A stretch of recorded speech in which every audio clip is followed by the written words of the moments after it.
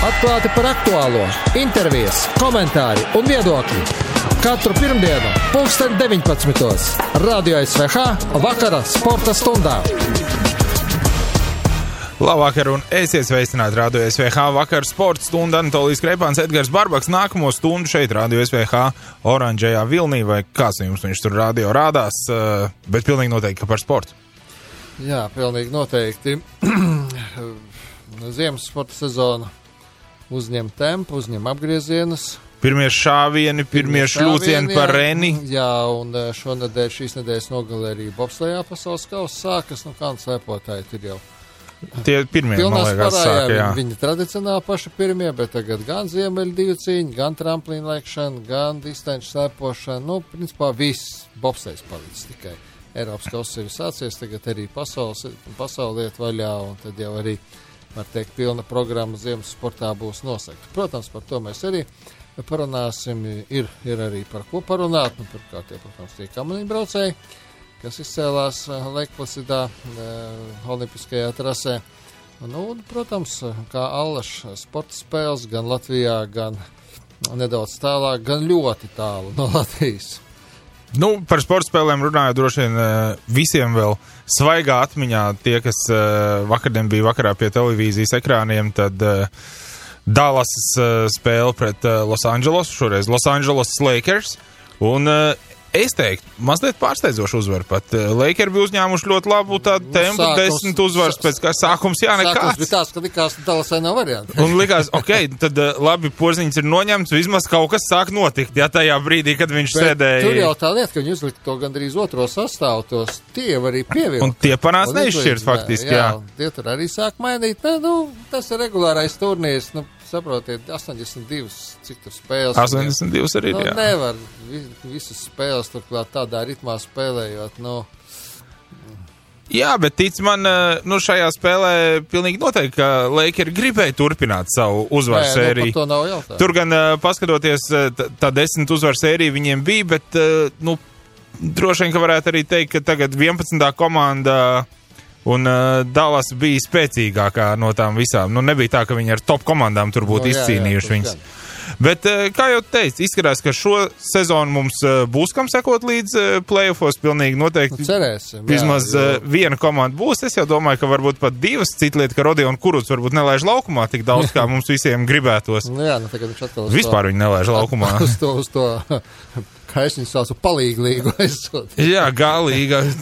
Tur kāds sponsors tāds arī līgas nosaukums, ja tur mazliet savārāk noteikumi kā NBA, kur visi šie sponsorēšanas un mazais logucīts tagad ir parādījies uz formām. Jā, laikam šis ir otrais gads, kas ir jau milzīgs notikums, jo pirms tam atcerēsimies vispār nekur nedrīkstēja nekas parādīties. Un vēl viena lieta, kas man liekas, tajā brīdī, kad Elvis Mežģlikins izcīnīs pirmo uzvaru NHL, tas noteikti būs nedēļas notikums mums Radio SVH. Nesanāk. Laba spēle viņam. Tur jau tā lieta, jā. 27. Jā. Bet, ja paliek uz 0 komanda, tad ir uzvar izcīnīt neiespējami. Tad vārdsargam vispār nedrīkst neko pārmest. Tad iemetiet kaut vienu. Un tad man kaut ko pārmetiet. Bet, es domāju, ka tur tādā gaisotnes ziņā viss ir normāli. Es gaidu to brīdi, kad Rudolfs Balcers tiks uz Ottavu paaicināts. Es speciāli paskaties, vai patiešām Ottavai tik labi iet, tad kas viņiem labi neiet? Viņi nesen te bija 3 zaudējumi pēc kārtas viņiem, un tad viņi tur 5 uzvarējuši, 5 zaudējuši. Kādā 11. vietā savā konferencē nav tā, ka mums nevajag, mums tāpat viss ir ideāli. Bet kā no otras puses, Balcers nav ne 3. ne 4. maiņas uzbrucējs. Viņš ir vārtu guvējs. Viņš ir, tās pirmās maiņas viņiem vairāk vai mazāk spēlē. Viņi tur kaut ko iemetie, tie puiši. Tā nav, ka tur tukšā būtu pilnīgi, jā. Bet vienalga varbūt 7 spēles pēc kārtas. Jā, jāpiezvana ģenerāla menedžerim un halo, jums tur ir čalis, kas pāru klubā met iekšā, tev ir numurs. Nē, man numurs nav, es apstīšos, man ir pirms sezonas tas Hockey News, tas žurnāls. Buklets, konspekts, jā. Pat pabiest. Es apstīšos, kas viņiem ir ģenerāla menedžers. Varbūt jāuzvar. Kaut kas ir jādara šajā sakarā, jā. Ko jūs dariet? Mēs te neizpratnē visi, un šķiet esam nonākuši līdz nedēļas notikumam, vai ne? Jā. Laižam vaļā. Nedēļas notikums! pasaules izlase. Var teikt tā, jā. Varam viņus tā saukt. Tagad jau mums patīk viņus tā saukt. Viens no variantiem runāja par TTT uzvaru par UGMK, jo pagājušā sezona, kad TTT arī spēlēja šo komandu, viņi spēlēja arī Jekaterinburgā, un es skatījos to spēli internetu portālā. Nu, katrā ziņā ar, man liekas, vietējā, ko televīzija rāda ar vietējo komentētāju, pirmkārt, es biju ļoti pārsteigts. Cik pareizi, latviski. Izrunāja uzvārdu? Visi uzvārdi bija izrunāti. Perfekti vienkārši, jā.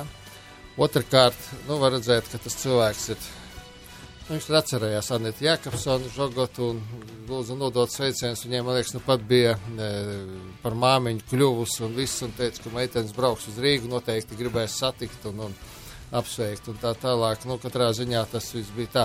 Un tad viņš tā arī pateica. Mēs jau toreiz pirmo puslaiku diezgan līdzīgi tur nospēlējām. Šo teica, saprotiet, spēlē praktiski Latvijas izlase bez dažām līderēm pret vienu no pasaules izlases variantiem. Un apskatieties, kā viņi spēlē. Ko viņš teica par šo spēli? Parasti jau ir tā, ka vienam puslaikam tev pietiek varbūt tās spēka, varbūt pat 3/4, varbūt pat 3,5, bet neskapēc parasti jau vienmēr tā pasaules izlases beigās uzvar. Šoreiz tā nenotika. Šoreiz tā nenotika, pat ja UGMK un iespējams tā bija atbrauca šeit, pamatot kaut kādā ziņā, paskatoties turnīru tabulā, kas tad mēs esam, kad tad vēl braukt pārliecinātām, Viņas taču neko nav uzvarējušas, un tas nav tas TTT, kas bija pagājušajā gadā, labi, kaut kāda viena jauna amerikānieta, pat parādīsies. Tas arī bija tas pilna Eiropa par tādām amerikānietēm. Dūzes piedurknē. Un spēles laikā pārkārtoties, saņemties un laust kaut ko, tas ir vai ļoti grūti, vai neiespējami. Jebkurā sporta spēlē un jebkurā līmenī, pat tādā amatieru līmenī, kādā mēs dažreiz ar futbolu vai basketbolu spēlējam. Un aizējam pašpārliecināt. Domāju, ko tad tagad? Un nevar, un tu kļūsti dusmīgs, sāc psihot. Tur atnāca viens no tā pagalma, kas pāri ielai, un tas izrādās māk spēlēt te komandā. Tiem otriem to tik vajag, lai tu sāc dusmoties. Un tā tur arī faktiski arī tā arī izskatījās, pēc tavu scenāriju ļoti precīzi. Jā, 89-81 TTT uzvarē. Mēs šo tematu turpināsim nedaudz vēlāk, jo TTT, pat pirms 5 minūtēm beidzās treniņš. Tepat Olimpiskajā centrā, un Mārtiņš Zīberts, protams, vēlāk būs sazvanāms un runājums. Tā kā mēs liekam daudz punktu, neliekam pagaidām punktu nedēļas notikumā. Atklāti par aktuālo, intervijas, komentāri un viedokļi. Radio SVH vakara sporta stundā. Vakara sporta stundas ciemiņš. Futbola sezona pie mums jau tā kā beigusies. Klubi jau sāk komplektēt pamazām sastāvus. Nevis pamazām, bet jau sāk komplektēt. Pamazām liekas tāpēc, ka mēs tikai uzzinām par vienu otru spēlētāju tur, kurš tur aiziet no Metes uz Valmieru, tur kāds Francijas jauns spēlētājs. Es zinu, ka ļoti interesants puika viens, bet nezinu, kā sauc pagaidām, varētu Jūrmālas Spartakā parādīties no Francijas, 19-20 gadus vecs centra pussargs un tā tālāk un tā joprojām, bet futbols, kā zināms, tiek spēlēts visus 12 mēnešus, jau sen. Un vēl arī Čempionu līgā ir viena spēļu kārta grupa turnīrā palikusi. Varam droši apgalvot, ka kaut kur spēlē futbolu šobrīd. Pilnīgi noteikti. To vienmēr var teikt pilnīgi droši, un es zinu, ka tu nekļūdīsies, jo tā patiešām ir. Ir notikusi arī izloze Eiropas čempionāta fināla turnīrām, tur līdz galām vēl ne, jo tur no nāciju kausa vēl tas play-off turnīrs jāizspēlē. Par to mēs nedaudz vēlāk. Tur ir jau nāves grupa zināma. Tāda tiešām ir arī, Tāda arī ir, jo ja vienā grupā ir Vācija, Francija un Portugāla, ir pilnīgi vienalga, kurš būs 4. tajā grupā. Bet Latvijas futbolā tomēr ir arī kaut kas labs. Ir arī kaut kas vēsturiski labs. Tā gluži nav. Šoreiz mēs nerunāsim par virslīgu, jo virslīga patiešām ir pasākums, un lai neapvainojas citi sporta veidi, bet nevienā citā sporta spēlē tāda vietējā līga nav un neizskatās, ka tuvākā laikā varētu būt. Varbūt hokejs pamazām uz to pusi iet, bet es domāju, gan līmeņi, gan intrigas, gan visādā citādā ziņā.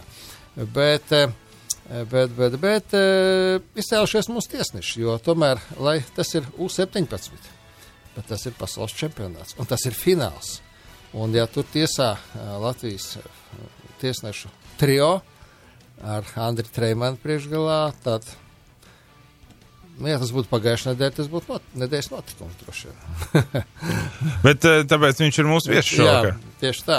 Labvakar. Labvakar klausītāji.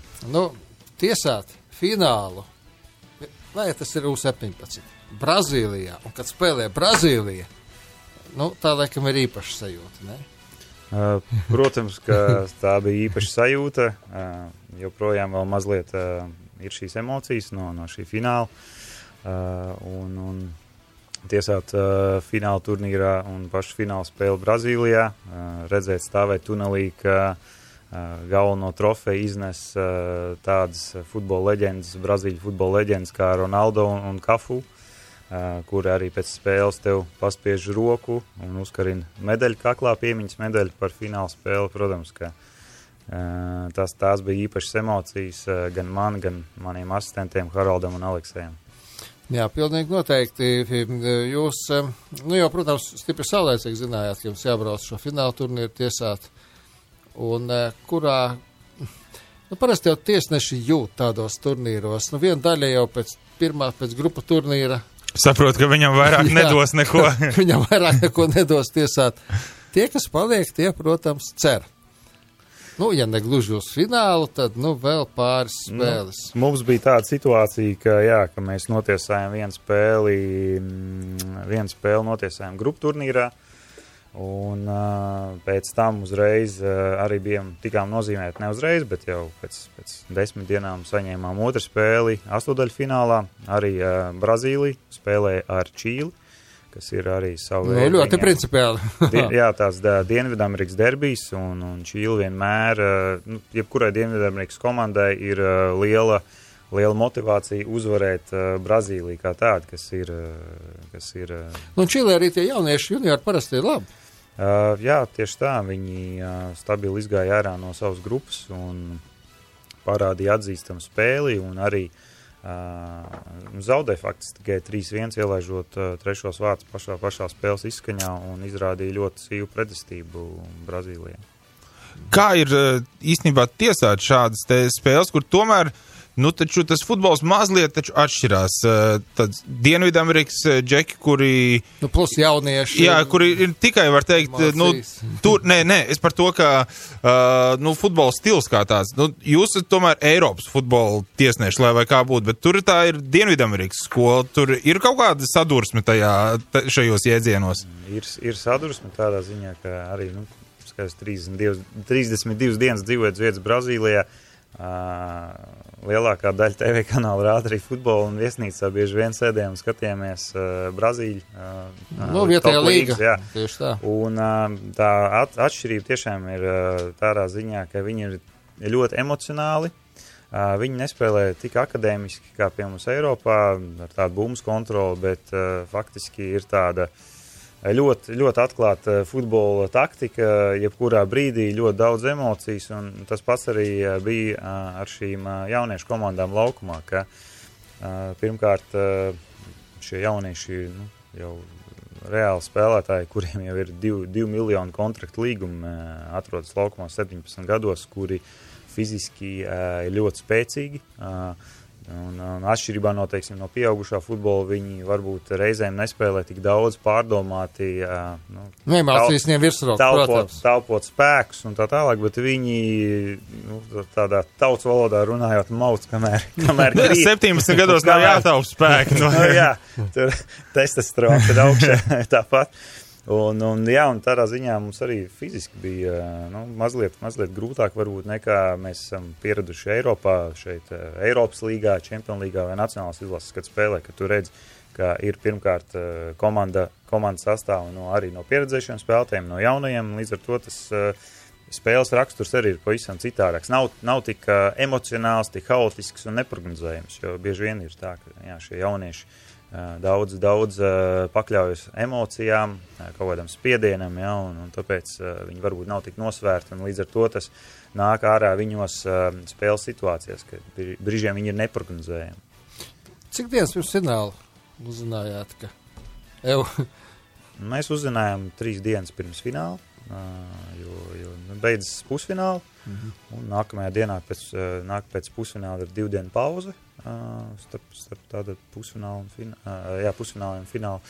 Un nākamajā dienā pēc pusfināliem, dienas pirmajā pusē, saņēmām informāciju no vadības, ka mums ir uzticēts tiesāts finālu. Tā ļoti satraucošas brīžas.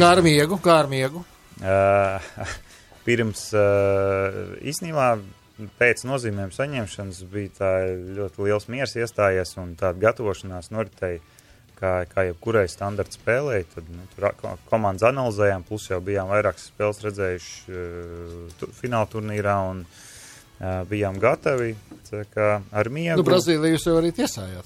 Brazīliju mēs arī tiesājām, jā, bet lai vēl perfektāk izprast jebkuru spēlētāju. Plus jau problēma ir tā, ka Edgars pieminēja, spēlētāji faktiski spēlē tikai savā kontinentā. Viņi nav, kā piemēram, ja pieaugšā izlase Brazīlijā jātiesā, tad viņi lielākā daļa spēlējuši ar Eiropas kontinentā un saprot angliski, tad šeit jaunie spēlētāji arī ar viņiem grūti komunicēt, jo neviens nerunā angļu valodā un runā vai tātad Brazīlijā, portugāļu valodā vai meksikāņu spāņu valodā. Meksikāņi vēl viens otrs vēl mazliet saprata angliski, jo viņi tomēr Ziemeļamerikā, blakus Amerikai dzīvo. Tad ļoti bija jāpiedomā pie ķermeņa valodas, lai tu varētu lai tu cilvēkam spēlētājiem paskaidrotu, ko tu no viņa vēlies konkrētā situācijā. Ko viņš nodarīs. Vai ko viņš ir nodarījis, vai ko, piemēram. Plus vai mīnus, teiksim, varbūt viņi arī saprot, šitais te runā tikai angliski, man nav vērts iet pie viņa tur un lūgties kaut ko tagad, jo tāpat viņš nesapratīs. Vai nav jēga viņu apsaukāt? Jā. Kaut gan principā tieši var, ka neko nesapratīs. Skaidrs, ka viņiem tā mentalitāte ir tā ļoti karstasanīga, pat veikalā ar pārdevēju runājot, ja viņi grib nepazīstot tevi un saprotot, ka tu nesaproti portugāļu valodā, viņi mēģina tev kaut ko iestāstīt. Līdzīgi ar šiem spēlētājiem, ka viņi jau arī mēģina pateikt, tev pārdot varbūt ar savu ķermeņa valodu to, ko viņi grib tev pateikt, un līdzīgi arī mums laukumā. Ka tur nevajadzēs svilpt pilnīgi noteikti, ja vai kartīt nebija, vai... To var saprast arī tikai pēc viņa ķermeņa valodas, nesaprotot valodu. Pastāst par to gatavošanos, varbūt, ko tas sevi ietver?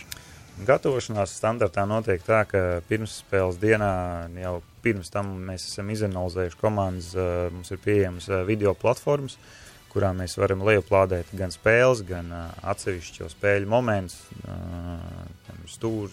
Es varu paskatīties pēdējās 5 spēles, kā viņi stūrus izspēlējuši, kā viņi izspēlē, kādi pārkāpumi. Kā viņi rīkojas sodlaukumā, ko viņi... Jā, vai viņi tur vai netur, vai viņi centrējumu veids, vai viņi izspēlē, vai viņi ir kādas kombinācijas. Līdz ar to spēles jau tādā pirmsspēles stadijā mums ir skaidrs jau, ko viņi var mums sagādāt kā tiesnešiem. Līdz ar to mēs varam prognozēt, vai būs kaut kādas problēmas, teiksim, vai nebūs sodlaukumā.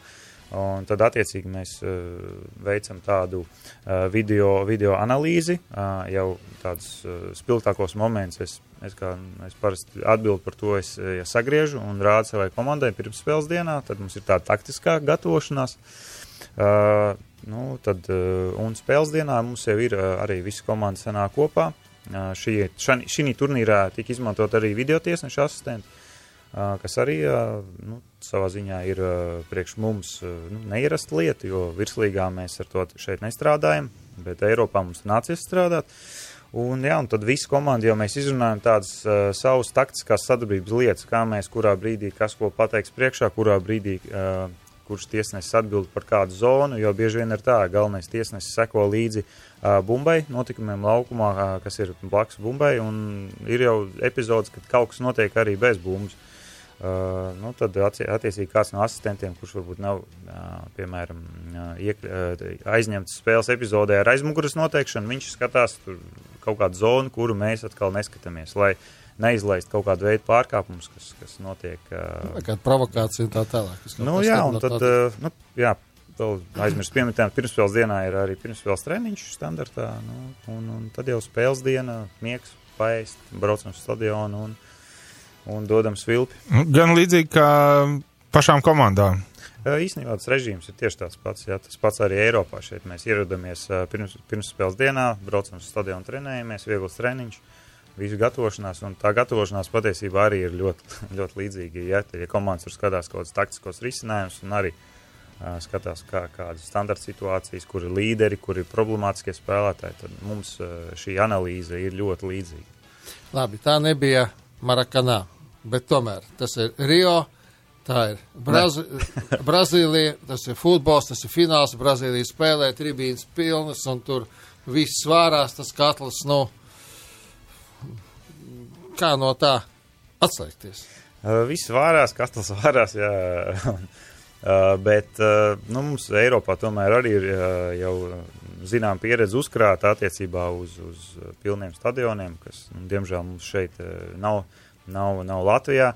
Tāpēc tā mūsu reakcija arī jau ir tāda adekvāta. Nav tā, ka tev emocijas pārņem, ņem virsroku un tu nespēji sev kontrolēt. Tas vairs netraucē. Tas vairs netraucē. Bet skaļuma ziņā šī varēja būt skaļākā spēle? Nē. Okay. Nē.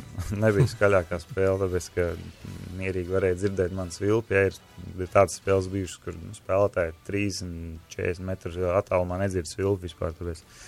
Tā kā, bet nē, atmosfēra stadionā bija, protams, lieliska, fantastiska un tādā ziņā mums arī sagādāja ļoti daudz pozitīvu emociju. Un pat tā vienā brīdī sev pieķēra pie domas, kad bumba bija varbūt ārpus spēles, un tad tu tā paskaties, apstājies, it kā mazliet atslēdzies uz sekundi un padomā, kur es esmu, ja?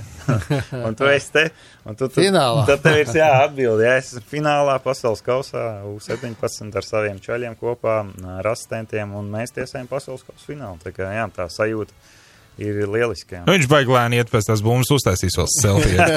Savēja. Diemžēl tas nav iespējams. Jā. Jā, bet redz, kā ir Latvija. Protams, futbols, visur ir futbols. Arī mēs te varam runāt par virslīgu, tagad par izlasu, par daudz ko, bet tas, ka tiesneši no tādas mazas valstiņas un nebūt no futbola lielās tiesā pasaules čempionāta finālu, tas laikam apliecina, ka, var. Var, jā, protams, var, bet tas arī nav tikai vai mans nopelns vai man asistenta nopelns.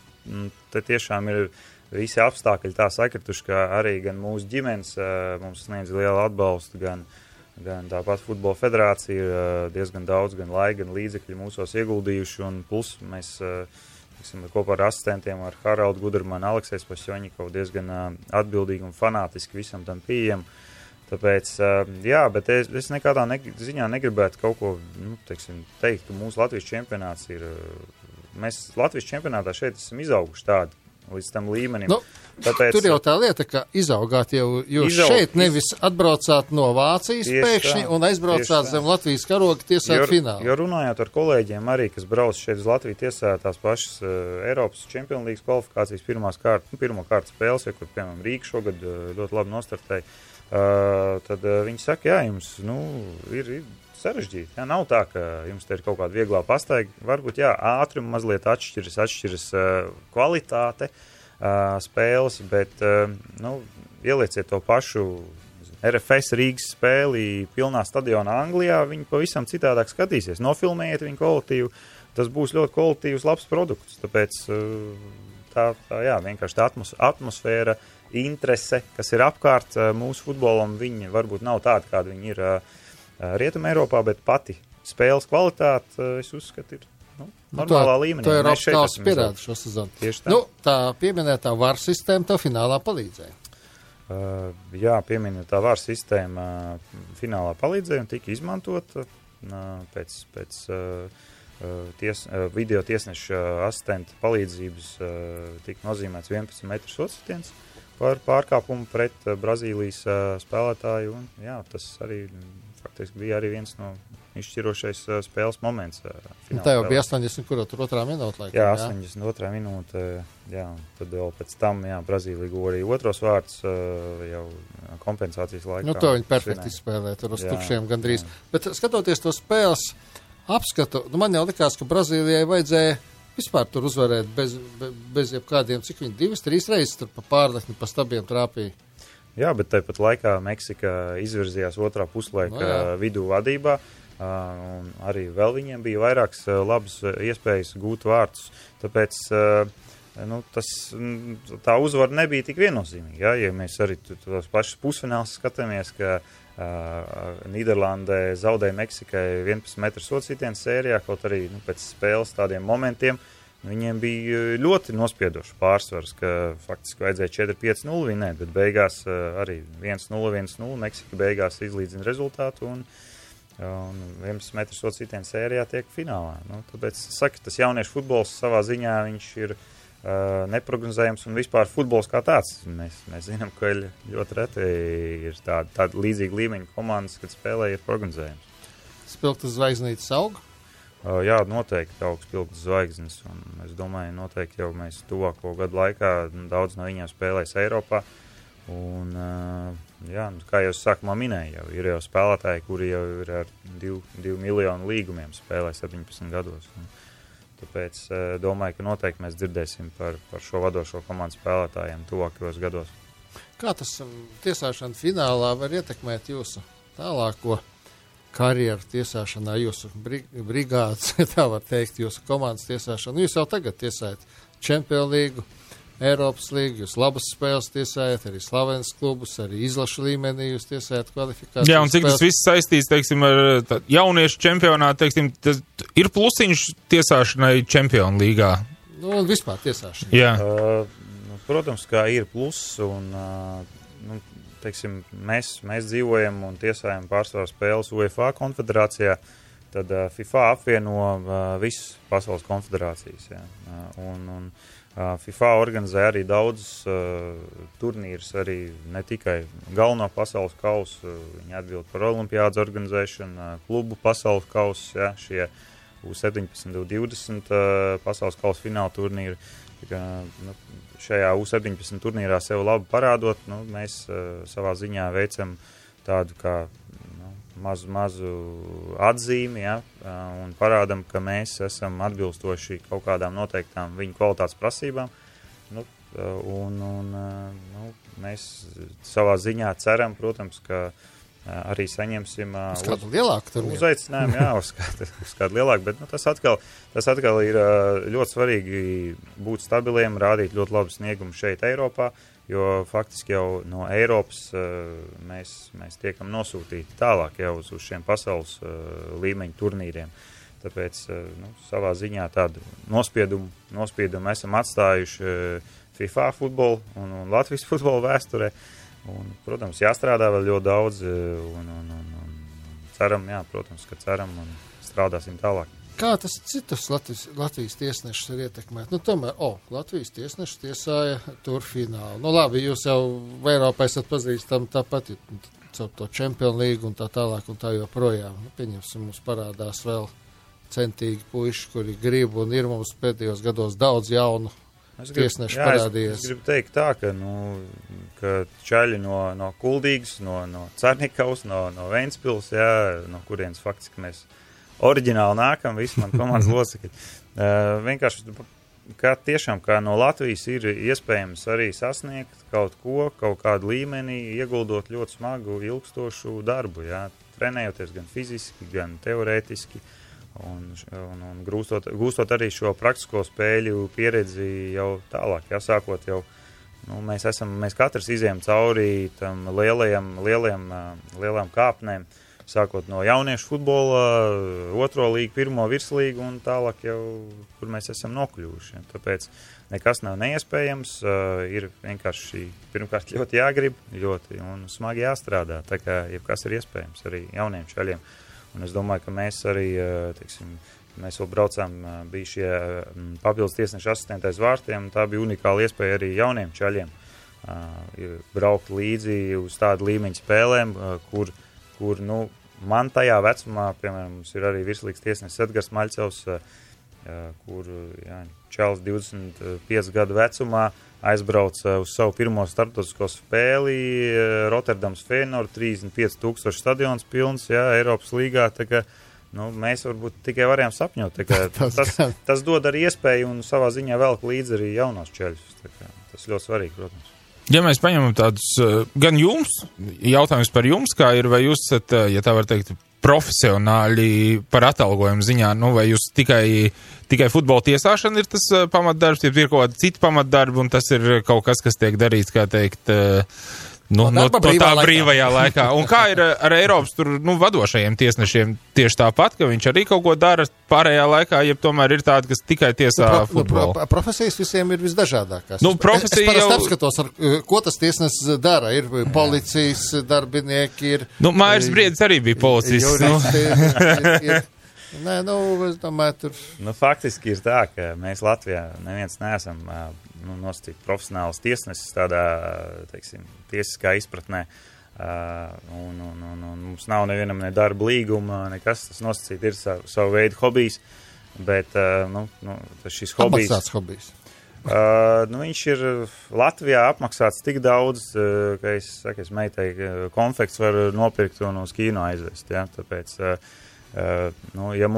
ja mēs šobrīd īstenībā aktualizējam šo jautājumu arī, un mums visi saka, jā, jums tur tiesneši, jūs tur, tas tāds vaļasprieks un tā tālāk, bet, tas darbs, ko mēs ieguldām treņos un tā tālāk, jā, tad virslīgā, mums prasa ļoti profesionāla attieksme, jā, jo mums virslīgā ir 99% spēlētāji profesionāļi, mums ir reāli profesionāla līga, tad tiesneši savā ziņā, tiesiskā status ziņā nav profesionāļi, tikai profesionāļi savas attieksmes un sagatavotības ziņā, ja, un tad, piemēram, Eiropā, ja mēs runājam Anglijā, Vācijā, Spānijā, lielās valsts, ja, tur ir viņiem profesionāli darba līgumi, tā ir viņu... Ar līgu. Jā, ar līgu, tā ir viņu, pamat nodarbošanās, bet, tur...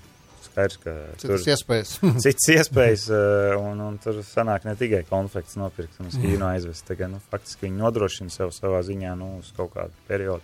Bet, mums Latvijā, diemžēl, tā nav. Un es domāju, tas nav risks, ka tiesnesis ir kaut kādā ziņā, ja futbolists saņem kaut kādu tādu ciparu par spēli, tad... ja mēs runājam tur par spēļu ietekmēšanu, ka tas no malas izskatās tāds, vājais posms kaut kādā ziņā, jo, ja tu jau tāpat neko vairāk par to konfekšu naudu nesaņem, tad iespējams jāiet vispirms ir ar tiesnesi runāt. Protams, ka tiesneši ir riska grupa, bet, paldies Dievam, mums Latvijā nav bijuši precedenti, ka tiesneši būtu iesaistīti spēļu sarunāšanā un ietekmēšanā. Tāpēc... Bet, pasaulē tomēr ir pasaulē gadījumi, un arī braucot uz FIFA, UEFA semināriem, ar mums strādā speciāli cilvēki, kas nodarbojas un cīnas ar šo spēļu ietekmēšanu, un mums ir ļoti daudz informācijas, kā tiek noķerti, kā tiek ietekmēti spēļu tiesneši, kas tiek piedāvāts viņiem, tāpēc savā ziņā tiek veikta tāda preventīvā darbība, lai no to novērst. Un ņemot vērā, ka es saku, tas mums nav interesanti katrā ziņā. Skaidrs, ka tur atpakaļ ceļi nekāda nav vairāk, ja tu esi kaut aizdomēnu, pat jau var teikt, jau ietekmē. Tieši tā, jo jebkurā gadījumā, ja mēs aizvedam veiksmīgi tiesnešu karjeru, mums paveras iespējas arī būt par UEFA instruktoriem, FIFA instruktoriem, kas brauc un jau apmāca jaunos tiesnešus. Citā lomā, jā, citā lomā, un tu paliec futbolā un viss, bet, šeit, es nezinu, riskējot tur saņemt varbūt jaunu automašīnu, tādu, kaut kādu naudas izteiksmē pārēķina, un tālāk, kas tālāk vēl tev draudz cietumsots, un viss tavu dzīvi ir saveikta. Bet atgriežoties vēl pie tām profesijām, piemēram, man līdz šim arī strādāja Futbola federācijā kā jurists, bet, ņemot vērā man šī brīža noslodzi, es arī tagad skatos, ko darīt tālāk. Līdzīgi kā Briedim, vai ne? Jo ar tādu ikdienas office darbu es vairs to nevaru apvienot. Piemēram, es saku tagad arī mēnesī Brazīlijā, pēc tam vēl pāris semināru spēles, un faktiski tā, ka es gandrīz pusotru mēnesi neesmu bijis, un Latvijā gandrīz. Un ar tādu ikdienas darbu nav iespējams savienot, tāpēc šobrīd mēs esam tādā meklēšanas atkal stadijā. Lai šis nav pēdējais fināls. Tādā līmenī. Jā, paldies. Lai krājās tās piemiņas medaļas plauktā kaut kur, un noteikti uzaicināsim vēl, jo man vismaz palika daudz neuzdot vēl jautājumu. Baigi interesanti tiesnešiem parunāt. Parasti mēs ar spēlētājiem vai treneriem, bet tiesnešiem ir baigi interesanti parunāt arī.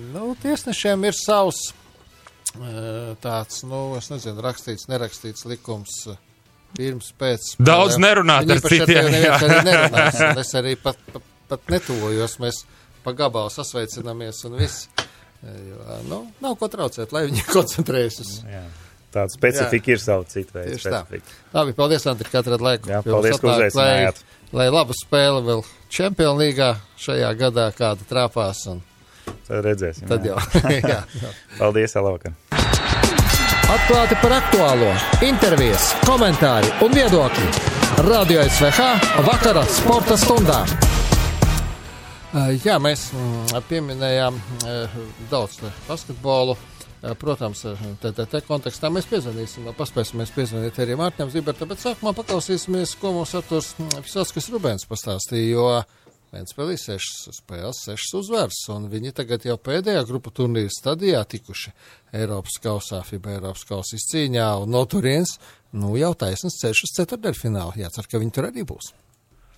6 uzvaras 6 spēlēs apakšgrupā laikam pilnīgi liekas jautājums, vai treneris ir apmierināts ar komandas sniegumu FIBA Eiropas kausa otrajā grupu turnīra posmā? Par rezultātu noteikti esam ļoti apmierināti. Protams, ar pašu spēli, kā tu jau zini, tad treneri nekad nevar būt pilnībā apmierināti. Vienmēr ir jāatrod veids, kā motivēt no jauna komanda un pie kā strādāt ir ļoti daudz vēl. Tā kā ar rezultātu esam, ar sniegumu vēl tikai turpinam strādāt. Esmu ievērojis kādu interesantu lietu, skatoties turnīru statistiku no Ventspils komandas. Galvenajos statistikas rādītājos pirmajā trīniekā ir tikai Čavars bloķētajos metienos 3. Pārējie nekur starp līderiem nav, bet komanda uzvar visas spēles. Vai tas nozīmētu, ka uzsvars tika likts tieši uz komandas spēli? Tas uzsvars tika likts jau vispār būvējot šo komandu uz to komandas spēli. Mums nav viens spēlētājs, ap kuru mēs esam veidojuši to komandu un izteikts līderis. Un tā ir arī bijusi tāda varbūt mana arī ilgtermiņa stratēģija un kā es gatavoju komandas, ka es tomēr ticu tam, ka basketbols ir komandas sporta veids. Un tas ir arī galvenais ierocis, kā var izcīnīt kaut ko lielāku nekā tikai vienā spēlē vienu uzvaru. Tā kā es domāju, ka tā ir kombinācija no tā, ka kā komanda kopā ar Alfu Plēnicu un pārējiem komandas darbiniekiem tika būvēta, un uz to arī kā tā filozofija veidojusies no treneru korpusa. Tā kā, bet mēs vēl, kā jau es minēju, vēl uz to ejam uz priekšu, jo spēcīgi pretinieki viņi jau tomēr mums parāda arī vājās vietas un liek domāt, kā to komandas spēli arī pret spēcīgiem pretiniekiem attīstīt. Izskatās, ka komandai ir labi leģionāri šo sezonu, gan beidzamais no viņiem, kurš atbraucis, Timotijs Šorts, gan arī tie, kas jau ātrāk, gan Luters, gan Vašfunds, gan arī tie, kas vietējie spēlētāji pienākuši klāt, gan Kaufmans Jānis, gan Gludītis pēdējā brīdī nesen pienāca, gan Vītos un tā tālāk. Mēs, kā jau es minēju, tā komanda tika būvēta jau pašā sākumā no spēlētājiem, kuros mēs redzējām arī no Latvijas. Pirmkārt, tie bija latviešu spēlētāji, kuriem mēs redzējām to izsalkumu iekšā, ka viņiem gribās kaut ko sev pierādīt. Un arī Kristaps Gludīts, kurš te pēdējais mums ir pievienojies no latviešu spēlētājiem, arī bija tieši tāds, kuram gribējās sev pierādīt nākamajā līmenī, plus viņam vēl bija trauma diezgan nopietna, pēc kuras viņš rehabilitējās, un līdz ar to viņš tā ļoti organiski iekļāvies mūsu komandā. Un varētu teikt to pašu arī par leģionāriem. Arī viņiem visiem, izņemot Vašpūnu, gan Luteram, gan arī Šortam, viņam ir pirmā sezona Eiropā, un līdz ar to viņi ir izsalkuši, spēlēt griboši, mācīties griboši. Tad kopumā tā filozofija turpinās uz priekšu, gan latvieši, kā mēs atlasījām latviešu, un kā ārzemnieks, un viņi arī labi sagāja kopā. Pagājušajā sezonā sanāca būt pretinieku galvenā trenera lomā attiecībā pret Ventspilniekiem, bet gan jau tik un tā pretinieki un arī pašreizējā komanda tika vērota. Man jau liekas, ka Kristaps Tilps ir stipri progresējis šajā sezonā, jaunākais komandas spēlētājs. Kristaps ir ļoti progresējis, un viņam ir šobrīd, kā es arī viņam pašam to katru reizi saku, ka viņam ir pilnīgi viss, ja mēs runājam tieši par fizisko un tehnisko arsenālu, viņam ir pilnīgi viss, lai spēlētu šajā līmenī un lai arī labi spēlētu šajā līmenī, un ne tikai, lai vispār kļūtu par profesionālu basketbolistu. Tad, kas šobrīd kā jau jaunam puikam, viņam pirmām kārtām ir jāsakārto sava galva un jāiemācās katrā spēlē, ieklausīties treneros un varbūt nedaudz iet ārā no tā jaunatnes basketbola un pieņemt gudrākus lēmumus tajās spēlēs, bet kopumā ņemot tā līkne ir uz augšu un tas ir pats galvenais. Nu, jā, no tā jaunatnes basketbola tik ātri nemaz nevar iziet, to jau man liekas, kurš, bet treneris Visāckis Rubens zina ļoti labi. Tas ir, protams, tam ir vajadzīgs laiks un galvenais, lai tie jaunieši paši ir pacietīgi un iet to soli pa solim, lai nemēģina ar savām varbūt ambīcijām un tādām mērķi ir vajadzīgi, bet pārlieku lielas ambīcijas arī vajag sākumā bišķiņ piebremzēt un tieši tādu darbu un nosvērtību iet to soli pa solim, ka tas ir jauniešiem ļoti svarīgi. Izskatās, ka Jānis Bērziņš beidzot pārvarējis visas savas liksnes ar savainojumiem. Jā, man liels prieks par Jāni Bērziņu. Pirms sezonas arī tur bija daudz diskusijas par Jāni, bet es viņam kā spēlētājiem vienmēr esmu ticējis un arī pārējais treneru korpus cerēja, ka tieši šī sezona varbūt Jānim varētu būt atgriešanās sezona pēc traumas, un tā arī ir. Jānis spēlē ar lielu pārliecību. Viņam vēl ir diezgan liels arī, kā lai pasaka, vieta, kur progresēt un atgūties, bet, arī tieši tāpat kā ķilpam, tā galvenais tā līkni iet uz augšu, un kas ir svarīgi, viņš ir diezgan stabils. Viņam nav tādas ļoti liela lēciena augšā lejā, līdz ar to viņš notur tādu savu līmeni, kas mums ļoti apmierina šobrīd. Mazāk kā 10 dienas ir palikušas līdz pirmajai spēlē nākamajā grupu turnīra posmā, kur pretī nāk Ungāra klubs Korment, un tieši ar to arī pirmā spēle viesos. Ainars Pagaskis ar Kijevu atbrauks, un Zvoles komanda no Nīderlandes. Pirmās divas komandas iekļūst ceturtdaļu finālā. Vai treneris pats pieskaita Ventspils komandu favorītēm šajā grupā, un vai jau pretinieki ir papētīti? Jā, pretinieki ir izpētīti. Tieši pirmā spēle pret Ungāriem, principā esam apskatījušies jau pēdējās 3 viņu spēles, un diezgan labi esam viņus iepazinuši. Līdz ar to laicīgi sākam jau tam gatavoties. Ziniet, par tiem favorītiem vispārējie, tas droši vien ir žurnālistu darbs, vairāk izlikt, kurš tad ir, kurš nav, bet mēs uzskatām, ka mums ir ļoti spēcīga grupa, ļoti spēcīga pretinieka, bet tai pašā laikā mēs redzam, ka aizvadot labas spēles un ka labi sagatavojoties, arī mēs varam būt mums ir jābūt starp tām divām komandām, kas kvalificējas tālāk uz izslēgšanas spēlēm. Labi, paldies, Artur, lai izdodas. Jā, liels paldies. Visu labu. Atklāti par aktuālo, intervijas, komentāri un viedokļi. Radio SVH vakara sporta stundā. Esam sazvanījuši, kā arī solījām sākumā Rīgas TTT komandas galveno treneri Mārtiņu Zibārtu. Labvakar, Mārtiņu, apsveicam ar vēsturisku panākumu. Kā trenerim var teikt, ka kluba līmenī tieši pie TTT stūras tā ir lielākā uzvara?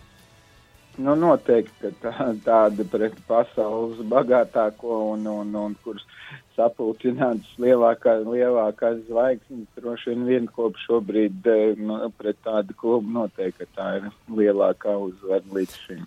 Gribot jāprasa. Līdz šim tas man patīk. Līdz šim tas man arī patīk, jā, bet negribot jāprasa, kāpēc tieši tagad tas notika?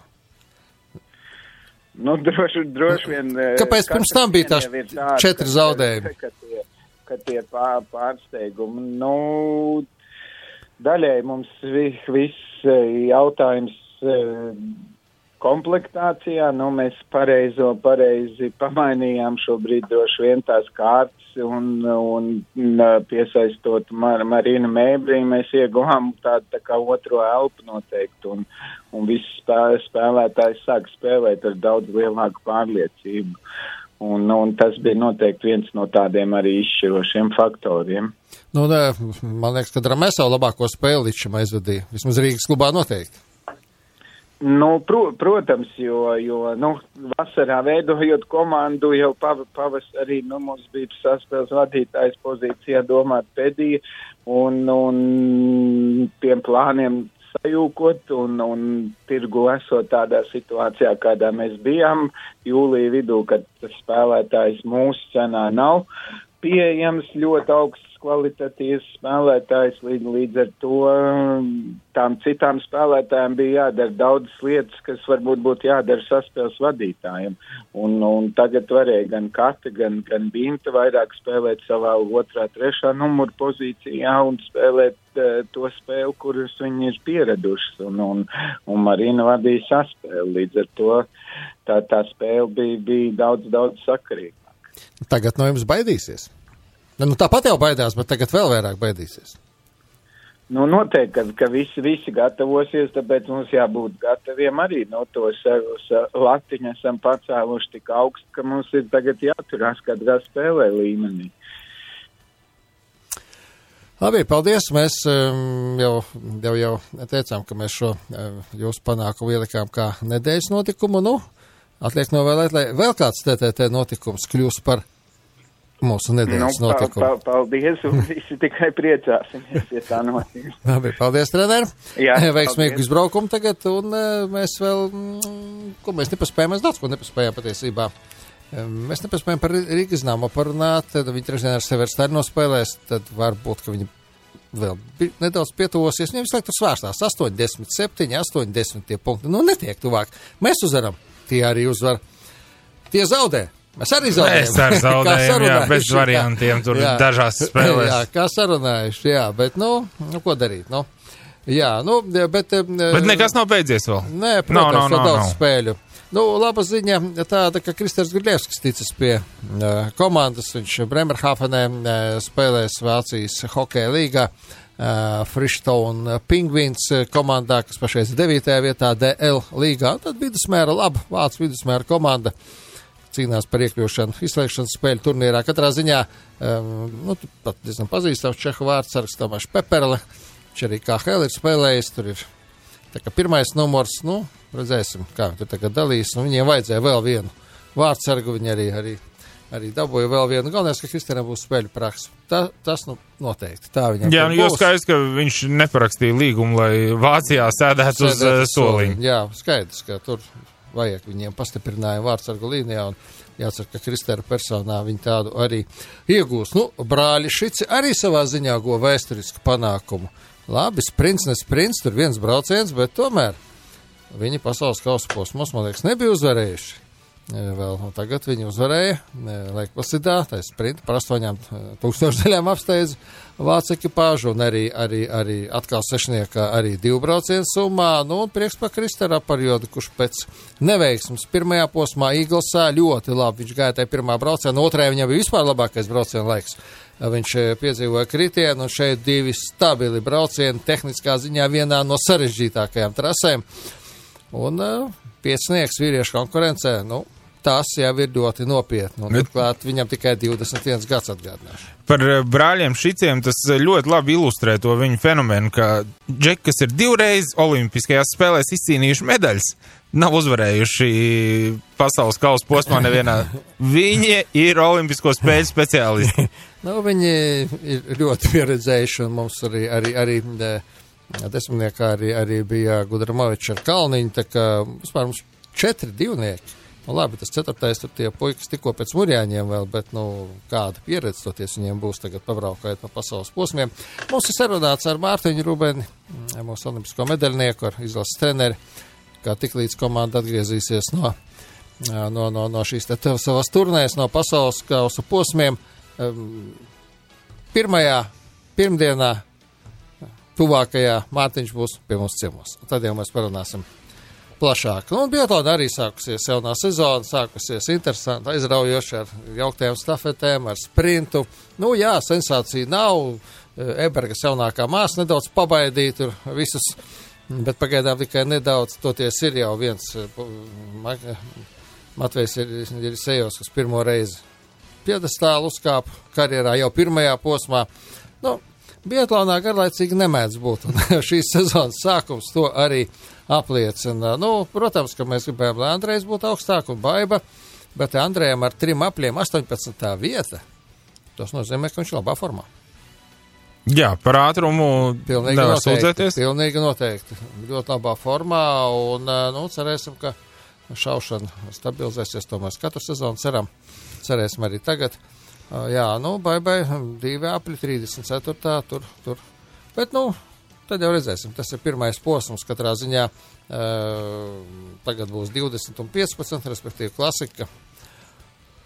Tad būs abas klasiskās stafetes. Tā kā interesantākā daļa vēl tikai priekšā. Jā, tikmēr noslēgusies arī pirmās formulas sezona. Jā. Bet, tur jau šķiet, čempions bija zināms, līdz ar to tā intriga tur bija... Beigās viena intriga bija neliela par 3. vietu, Verstappens vai Leclerc. Man nav nekas pret Verstappenu, man viņš, es vēl nedaudz atceros viņa tētis, kā brauca, nu viņš, protams, nebija tāda līmeņa braucējs, jā, bet man kaut kā Leclerc gribējās, lai tiek kopš sezonas sākuma trīniekā kopvērtējumā, nu nekas, nākam sezonu. Jā, nu, līdz ar to par tādu motoru sezonu šiet ir... Jā, nu pat bija arī apbalvošana, arī... Noslēgusies, jā. Jā, apbalvošana, arī filma apbalvošana, motosporta apbalvošana, mums tomēr ir pasaules čempions, kas par stupēs, jā, tā kā... Viņš arī kopā ar kāpa uz skatuves kopā ar Etienu Baksu, droši vien, nu, nekad nesaka nekad. Varbūt vēl kādreiz, to nekad nevar zināt, viņi jau bija pašķīrušies un atkal sagāja kopā. Bet, es nezinu, ja viņš atrod jaunības eliksīru, var tur mūžīgās tās dzīves, ja, nu tur... Ko tu zini, ko viņš var atrast? Bet zinot arī Kaspars Stupeli, nu, varbūt vēl 5 gadus viņš brauks, ja? Vai 10 gadus? Ja viņam nebūs savainojuma. Jā, un viņam jau nav savainojumi, viņam nav, man liekas, ir rets tas kauls, kurš nav salauzts viņam bijis, jā.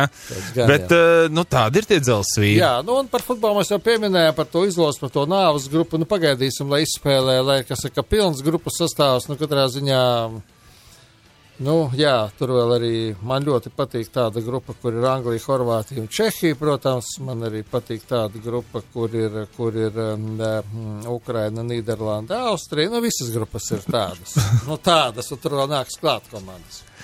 Jā, nu, bet ar to mums vajadzētu arī beigt, kamēr mēs neesam izmest vēl no studijas. Jā, viss. Tomēr viss. Šovakar viss, tiksimies nākam pirmdien. Tiekamies nākam pirmdien, būs arī viesis, būsim mēs šeit, un vakar sports stunda atkal sāksies 7:00. Visu labu!